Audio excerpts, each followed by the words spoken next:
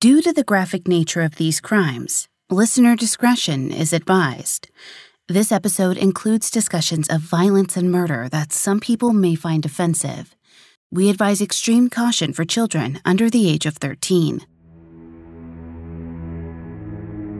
14-year-old Caril Fugate awoke in a blur. The walls of the cold, small room were closing in, and someone was speaking to her. They told her that her family was dead. Caril shook her head and shoved her face into her pillow. The voices were lying, she reminded herself. Her family was fine, though she wasn't sure if she was, or where she was. Before she could do anything else, a nurse entered and led her to a cafeteria. Caril wasn't hungry, but it didn't seem like she had a choice. She stared back out at the empty hallway and heard footsteps, followed by a loud, piercing cry. Through an open door, Caril spotted a woman fighting to be released from the grasp of several aides. The men forced the woman into a straitjacket, onto an exam table, and braced her head between two electrodes. The woman convulsed as electricity zapped through her body. Suddenly, it all made sense to Caril. She was in a mental hospital. The voices in her head, the ones talking about her mom and baby sister dying, were to blame. For a second, she relaxed, but soon realized her troubles were only beginning.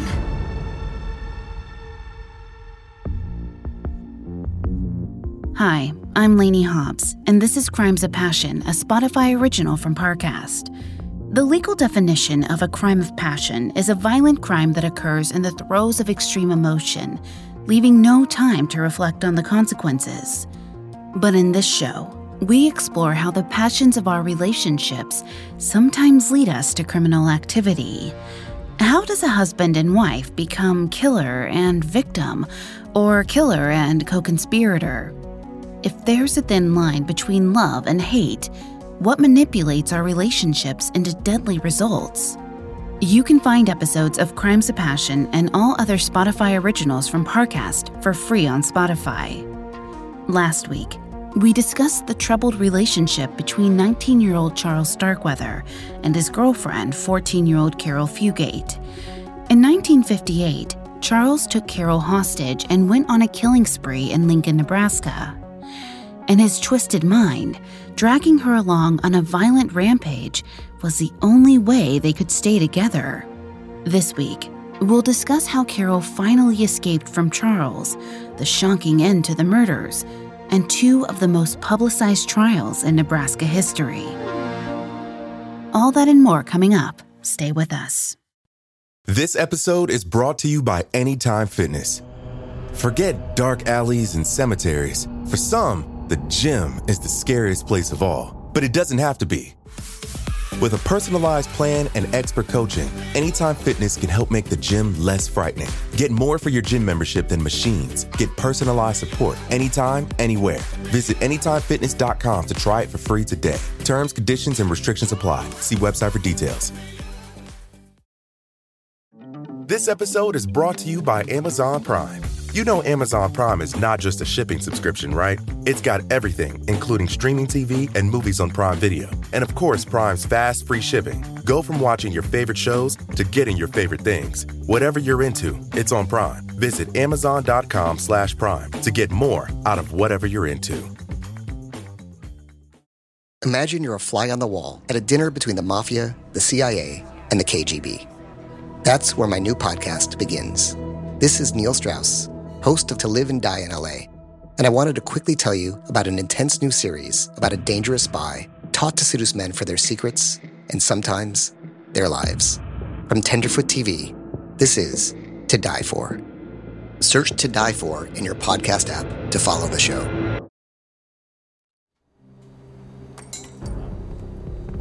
The Montana gas station attendant couldn't shake the feeling that there was something off about the customer in front of him. Still, he politely rang up the young man and casually asked where he was headed. The customer replied that it didn't matter where he went. Then he left, speeding down the interstate with a teenage girl in his car. That brief, unpleasant interaction was likely the best outcome the clerk could have hoped for. His customer, Charles Starkweather, had killed another gas station attendant the year before, and in the past 8 days, he'd murdered 9 more people. Now, on January 29, 1958, Charles and his girlfriend turned hostage, Caril Fugate, were among the most wanted fugitives in the country. Charles was fleeing desperately from Nebraska to Washington state. He had a brother there and hoped they could hide out at his place until the heat died down. But on the road, Charles grew paranoid they'd be spotted before they ever made it. He suddenly ordered Caril to change clothes and started looking for a fresh getaway car. Caril did as she was told. It wasn't the first time Charles demanded she wear something different. This time, she put on a fresh blouse. Like the car, it was stolen from a murder victim. The situation was gruesome, but Caril had no choice. She believed if she didn't do exactly as Charles said, evil gangsters would kill her mother, stepfather, and 2-year-old half-sister. Eventually, Charles spotted a man napping in a Buick on the side of the road. He abruptly changed direction and approached the 37-year-old shoe salesman inside, Merle Collison. To him, Collison was the perfect target. Before I continue with Charles' psychology, please note, I am not a licensed psychologist or psychiatrist, but I have done a lot of research for the show. While Charles' victims all looked different, they had one thing in common. They were all defenseless. Doctors Ronald and Stephen Holmes made their careers studying serial killers and broadly categorized them into 4 distinct types. One of those was the power and control killer. These murderers are motivated by a desire for dominance and choose their victims accordingly.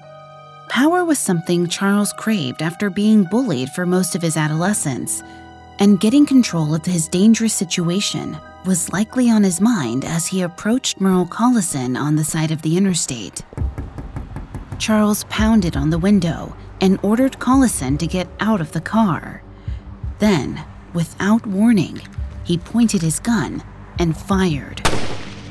According to Charles, once Collison was injured, Caril picked up a gun as well, delivering the grace blow or killing shot. Charles claimed Caril was the most trigger-happy person he'd ever met. Caril denied this, insisting it was Charles who shot Collison at least 8 times. Caril's version of the story lines up with a power and control killer. On a relentless quest for dominance, simply killing wasn't enough for Charles. He also destroyed his victims' bodies, engaging in what some psychologists call overkill, a rage-induced attack that goes far beyond ending a life. A psychologist who examined Charles noted that he saw the lives of others as no more valuable than a rock or a piece of wood. He lacked any empathy for his victims. So, with Merle Collison's dead body slumped over his steering wheel, Charles nonchalantly opened the door and shoved the corpse to the passenger side. Then, he instructed a mortified Caril to get in. With her in the back seat and Collison's corpse next to him, Charles attempted to drive away, but he hadn't thought through his plan. He didn't even know how to start the Buick. As he struggled, a good Samaritan, Joseph Sprinkle, pulled over to help. He assumed they were stranded, until he leaned into the car and saw Merle Collison's corpse. Before he could act, Charles shoved a gun pointed in Joseph's face and ordered him to fix the car. Frightened, Joseph looked around, saw the emergency brake was stuck, and quickly worked on loosening it. The entire time, Charles kept his eyes locked on Joseph. He only dropped his stare when he heard the car door open. Behind him, Caril Fugate started running down the side of the highway. She'd seized her opportunity to flee and given Joseph one of his own. While Charles was distracted, Joseph grabbed the gun and tried to yank it away from the killer. But Charles kept his grip tight and smacked Joseph with his free hand. It was a deadly game of tug-of-war. Meanwhile, Caril ran as fast as she could, zigzagging in case Charles shot at her. She spotted a police car in the distance and headed towards it. When she got there, she cried hysterically, begging the officer for help. The deputy let her in the passenger door, assuming there was some kind of petty fight over a car accident. He had no idea of the gravity of the situation. Caril sobbed and shook so much, the officer couldn't make out anything she said. She was likely experiencing a psychological shock. In short, severe trauma can essentially short-circuit the brain. According to doctor and author Alice Boyes, quote, "The hallmark symptom of psychological shock is feeling a surge of adrenaline. Your mind will likely feel very foggy, like you can't think straight." Caril wanted to explain exactly what had happened, but her mind and body were still trying to process the trauma. She was paralyzed. Back at the Buick, Joseph finally wrestled the gun out of Charles' grasp. Charles ran back to the original vehicle he'd been trying to abandon and sped off alone. As he fled the scene, the deputy tried to keep Caril calm. She sobbed, barely able to get out a coherent sentence. Finally, the deputy was able to make out a single word that stopped him cold. Starkweather, the fugitive killer at the center of a national manhunt. The deputy radioed nearby officers. He couldn't chase down Charles with Caril in his car, but he could call for backup. Hearing the news, officers further along the interstate parked their car in the middle of the road, creating a makeshift blockade. Then, they waited for Charles Starkweather. But Charles never backed down from a game of chicken. When he saw a police cruiser blocking his path, he didn't stop. He swerved around the patrol car and hit the gas. The officers shifted gears to charge after him. Both cars hit over 100 miles per hour as Charles left the highway and turned onto a residential street in Douglas, Montana. Locals scattered as they saw the speeding vehicles plow down the street. Charles was forced to slow down to avoid the frantic pedestrians, and the officers caught up. They rammed their cars into Charles, hooking their front bumper on the back of his. They thought they had him. But within seconds, the street cleared and Charles put the pedal to the metal. The police car bumper tore off, still attached to Charles' rear. Giving chase, one of the policemen leaned out of his car and fired 2 rounds. One bullet hit the bumpers, but the second went straight through the rear window. Charles' car suddenly stopped. A few seconds later, he stumbled out, clutching one side of his head. Blood oozed through his fingers. The officers ordered him to get on the ground.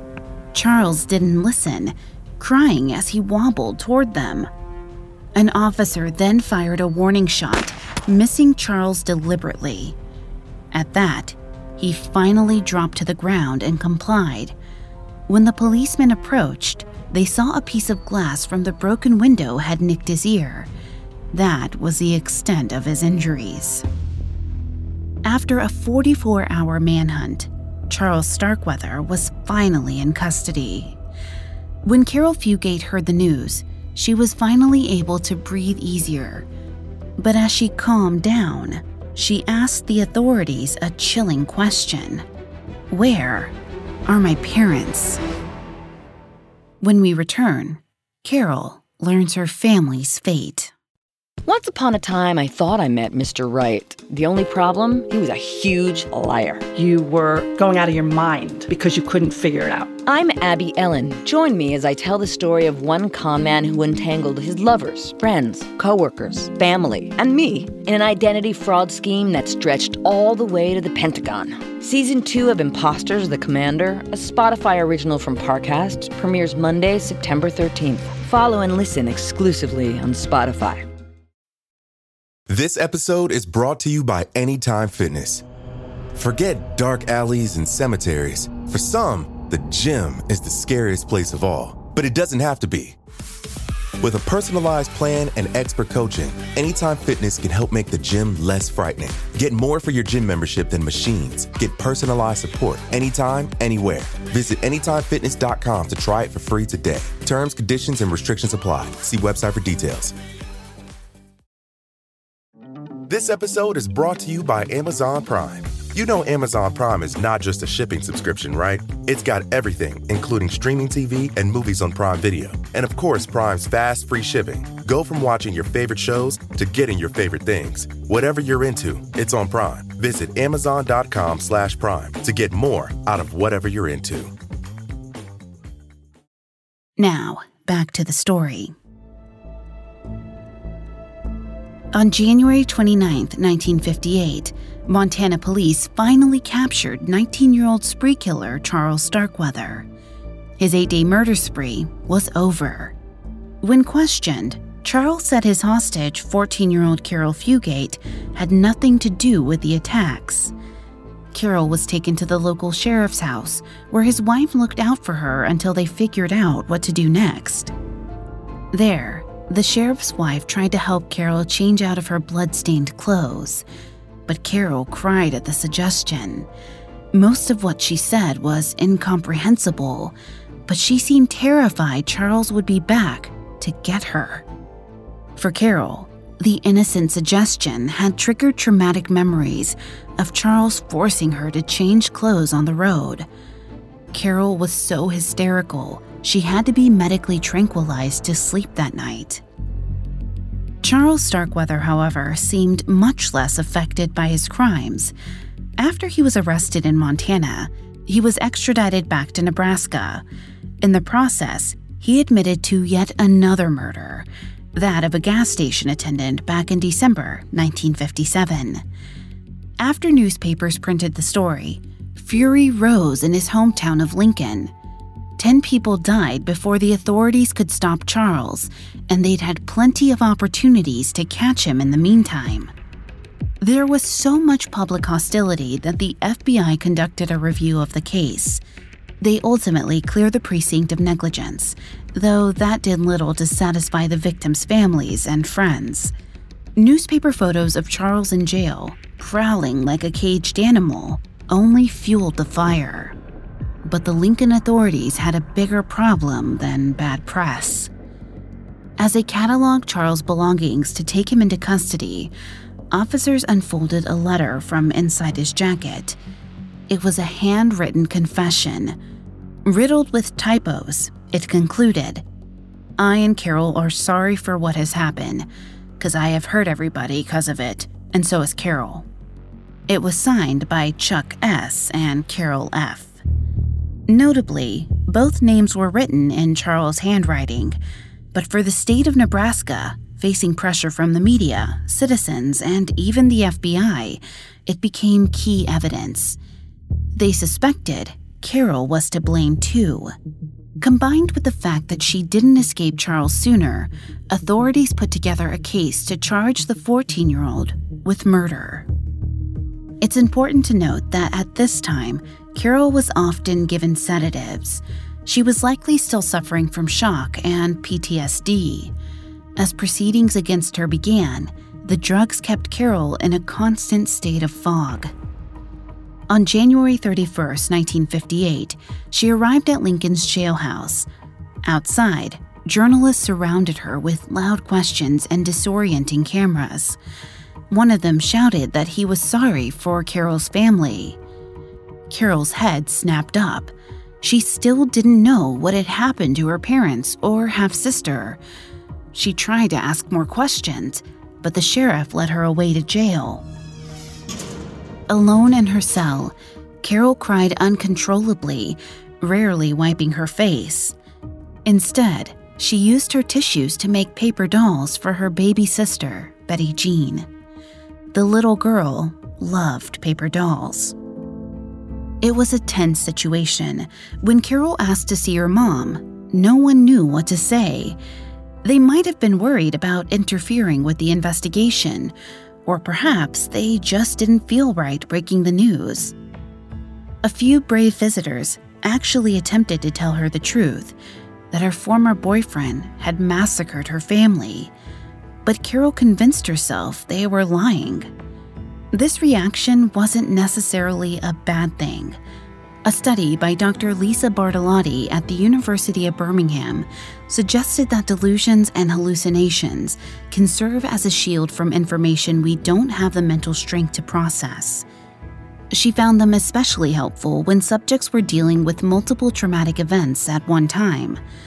In Caril's case, after breaking up with her boyfriend, being taken hostage, and witnessing several violent murders, she didn't have the mental capacity to properly grieve for her parents and sister. So she maintained the delusion that they were still alive. But as the days passed, Caril reported that she was hearing voices and continued to insist that her family was still alive. It was enough for authorities to transfer her to a mental institution. It was only after hours alone in her cold, dark room that she started to consider the possibility that her family really was dead. On February 2nd, 1958, Caril's older sister Barbara visited along with their biological father. Caril was prohibited from being alone in the room with them, so a guard sat in on the gathering too. Caril was overjoyed to see her sister. Of all the people in the world, she knew Barbara wouldn't lie to her. She asked if her stepfather, mother, and baby sister were really gone. Barbara simply nodded solemnly. And finally, Caril believed it. Her family was dead. Caril asked how they were killed, but Barbara didn't have an answer. She tried to comfort her sister, but she couldn't stay long. Caril had other visitors. The deputy county attorney and the district prosecutor both needed to see her. Even after they sat down, the two men loomed large over 95-pound Caril. Still processing her grief, she assumed they needed her help to convict Charles. She had no idea she was also under suspicion of murder. The men reassured Caril that all they sought was the truth and started to ask her questions. Caril was terrified, grieving, in shock, and possibly still feeling the effects of sedatives. Somehow, she got it into her head that giving a wrong answer would lead to a punishment of forced electroshock therapy. She decided to tell the men what she thought they wanted to hear, by saying she was guilty. Psychologist Saul Kassan studied 30 years' worth of false confessions and has stated, quote, "False confessions are not rare. More than a quarter of the 365 people exonerated in recent decades by the nonprofit Innocence Project had confessed to their alleged crime." Kassan goes on to say that standard interrogation techniques can pressure even innocent individuals to admit to things they never did. Young people are especially vulnerable to those tactics. Caril was tired, scared, confused, and medicated. She wasn't in her right mind. But after hearing her confession, the deputy and prosecutor asked for her full account. They wanted to hear about the murders of Robert Jensen and Caril King, two teenagers Charles killed before fleeing Nebraska. Caril admitted to holding a loaded shotgun while Charles carjacked the couple. She didn't realize that doing so implicated her in the murders. She also didn't know that a person convicted as an accomplice to murder could receive the same sentence as the murderer themselves. The men next asked Caril if she'd taken money from Jensen. Caril tried to explain that she had taken the money under duress. She firmly believed if she didn't obey Charles, her family's lives would be put at risk. She related how she sat in the car and heard 2 shots fired from outside after the confrontation. She cried because she knew the shots meant King and Jensen were dead. That meant she was alone in the car with a loaded shotgun. She was armed and had a potential chance to escape, yet she still didn't run. In the eyes of her interrogators, that made her guilty. But their barrage of questions didn't end there. In total, the interrogation lasted 13 long hours. The final story was enough to charge Caril with first-degree murder and felony robbery.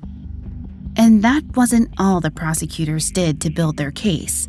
Before leaving, they asked Caril if she'd like to see Charles Starkweather. Caril screamed that she never wanted to see him again.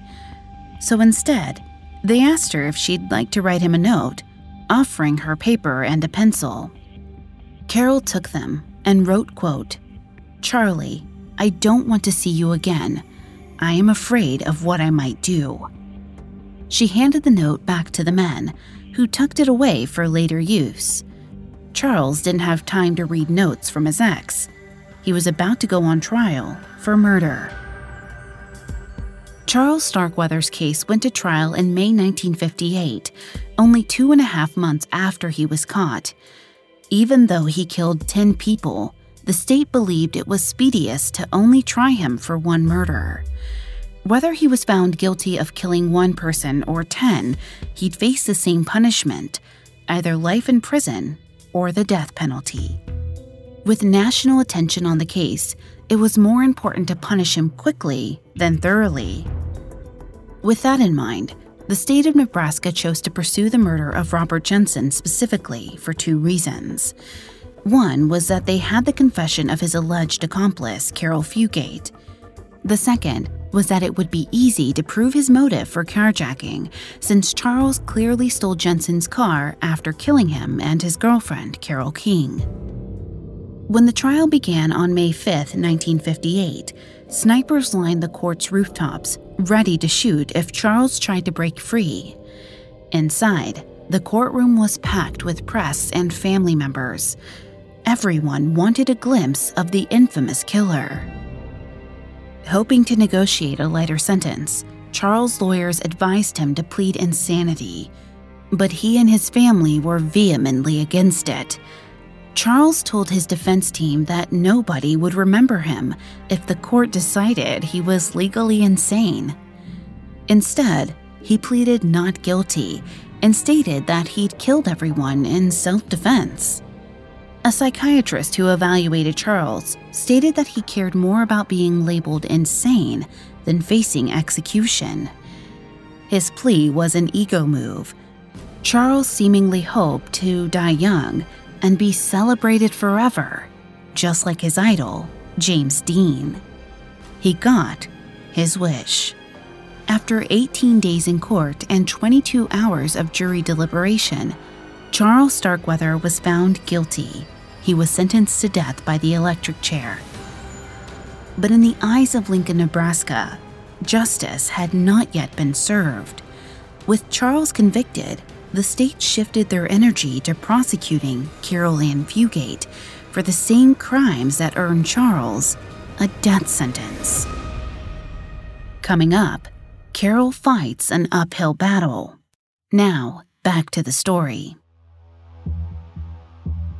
Like most teenage girls, Caril Ann Fugate spent the summer of 1958 worrying what other people thought about her.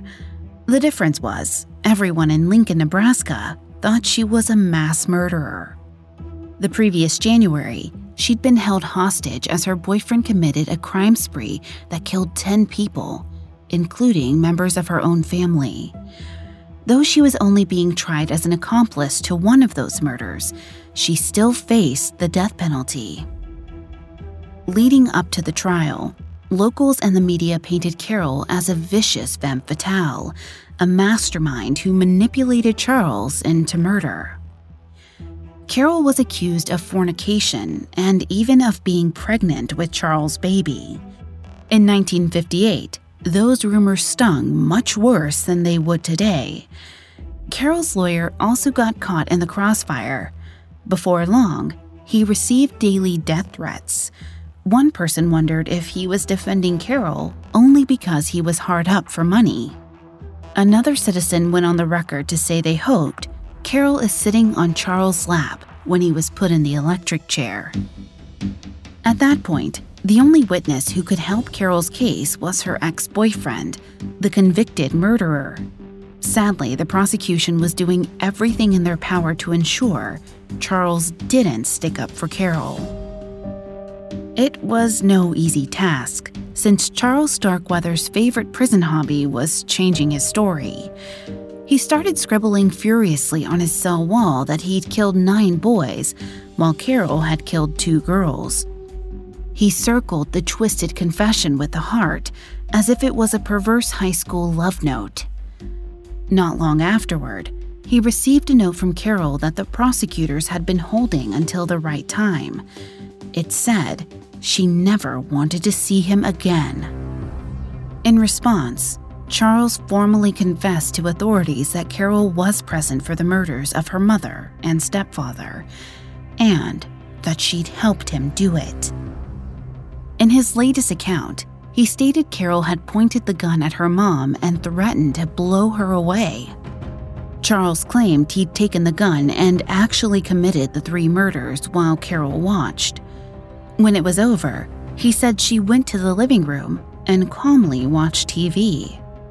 Caril disputes this version of events, and it doesn't line up with Charles' previous confessions. But Charles may have realized that he wouldn't be executed until after Caril was tried. By slowing down the trial process with false confessions, he was prolonging his own life. If the state prosecution team suspected this, they didn't care. This latest confession was crucial to winning the case, as long as it was the same version Charles told on the stand. Around that time, in late October 1958, Charles' cellmate noticed that Charles started to get preferential treatment in prison. While most inmates were allowed to smoke a few times per day, Charles suddenly had a seemingly unlimited supply of cigarettes. The guards extended his shower time and even gave him headphones so he could listen to the radio anytime he wanted. These weren't just jailhouse perks. The state officially offered Charles the possibility of parole and a reduction of his sentence from death to life in prison, as long as he testified against Caril and kept his mouth shut about her attempts to escape. Finally, they appealed to his ego. Prosecutors reminded Charles that Caril had called him crazy. They said she made fun of his bow-legged walk. The gossip infuriated Charles. He was so angry, he told the prosecutor he wished he'd killed Caril when he had the chance. It was the final nail in the coffin. Charles would say whatever he needed to get back at Caril Fugate. Meanwhile, Caril's lawyer prepared to defend her against accusations from Charles, her neighbors, and the state of Nebraska. It was no simple task. Caril herself could be her own worst enemy. When she was a child, Caril's mother had taught her to always be a little soldier. No matter how hard things got, she instructed her daughter to never show any weakness. It was likely a tactic to help protect the little girl from her abusive, alcoholic birth father. According to therapist Shannon Thomas, domestic abusers often target victims they can get a big reaction from. Seeing their victim break down makes them feel superior. By keeping her chin up and refusing to react, Caril may have kept herself safe. However, when it came to journalists, her stiff demeanor backfired. It wasn't interpreted as strength. Instead, it was viewed as callous and remorseless. To combat all the bad press, Caril's legal team agreed for her to do a single on-air interview the week before her trial. On October 20th, 1958, she sat down with reporters. The plan was to remind the world that she was just a young girl, and to also prove that she wasn't pregnant. Sadly, the 15-year-old still came off rigid and unsympathetic. Still, her lawyers had hope. The only opinions that truly mattered were those of the jury. In this case, the jury selection was just as crucial as the evidence itself. While the prosecution and defense were able to agree on a pool of people, one juror perhaps should have been disqualified. The person in question made a bet that Caril would get the death penalty. Unfortunately, This detail was only uncovered after the trial.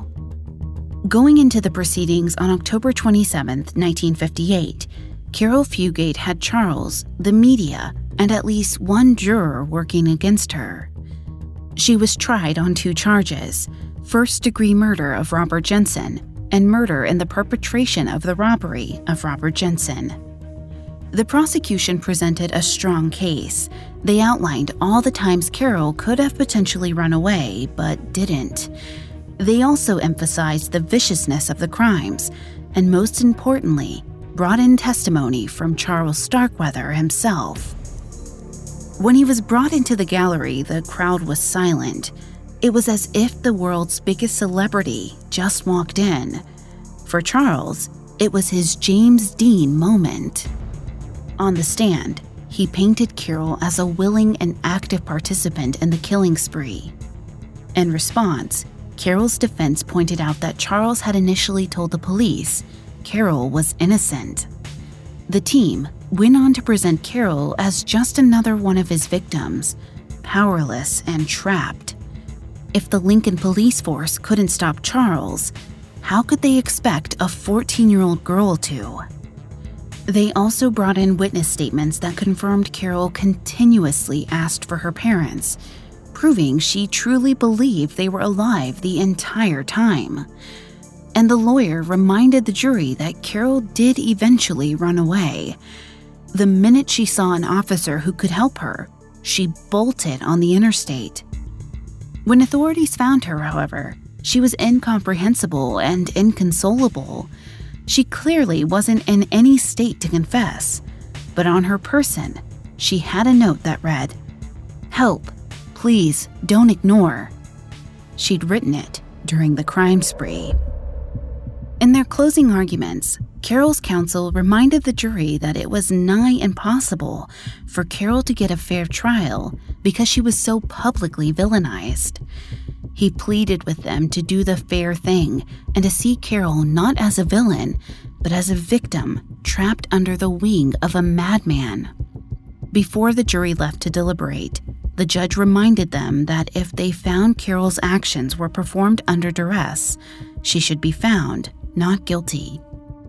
But the deliberations weren't so easy. Caril was just 15, and the jurors had a hard time sentencing a young girl to death.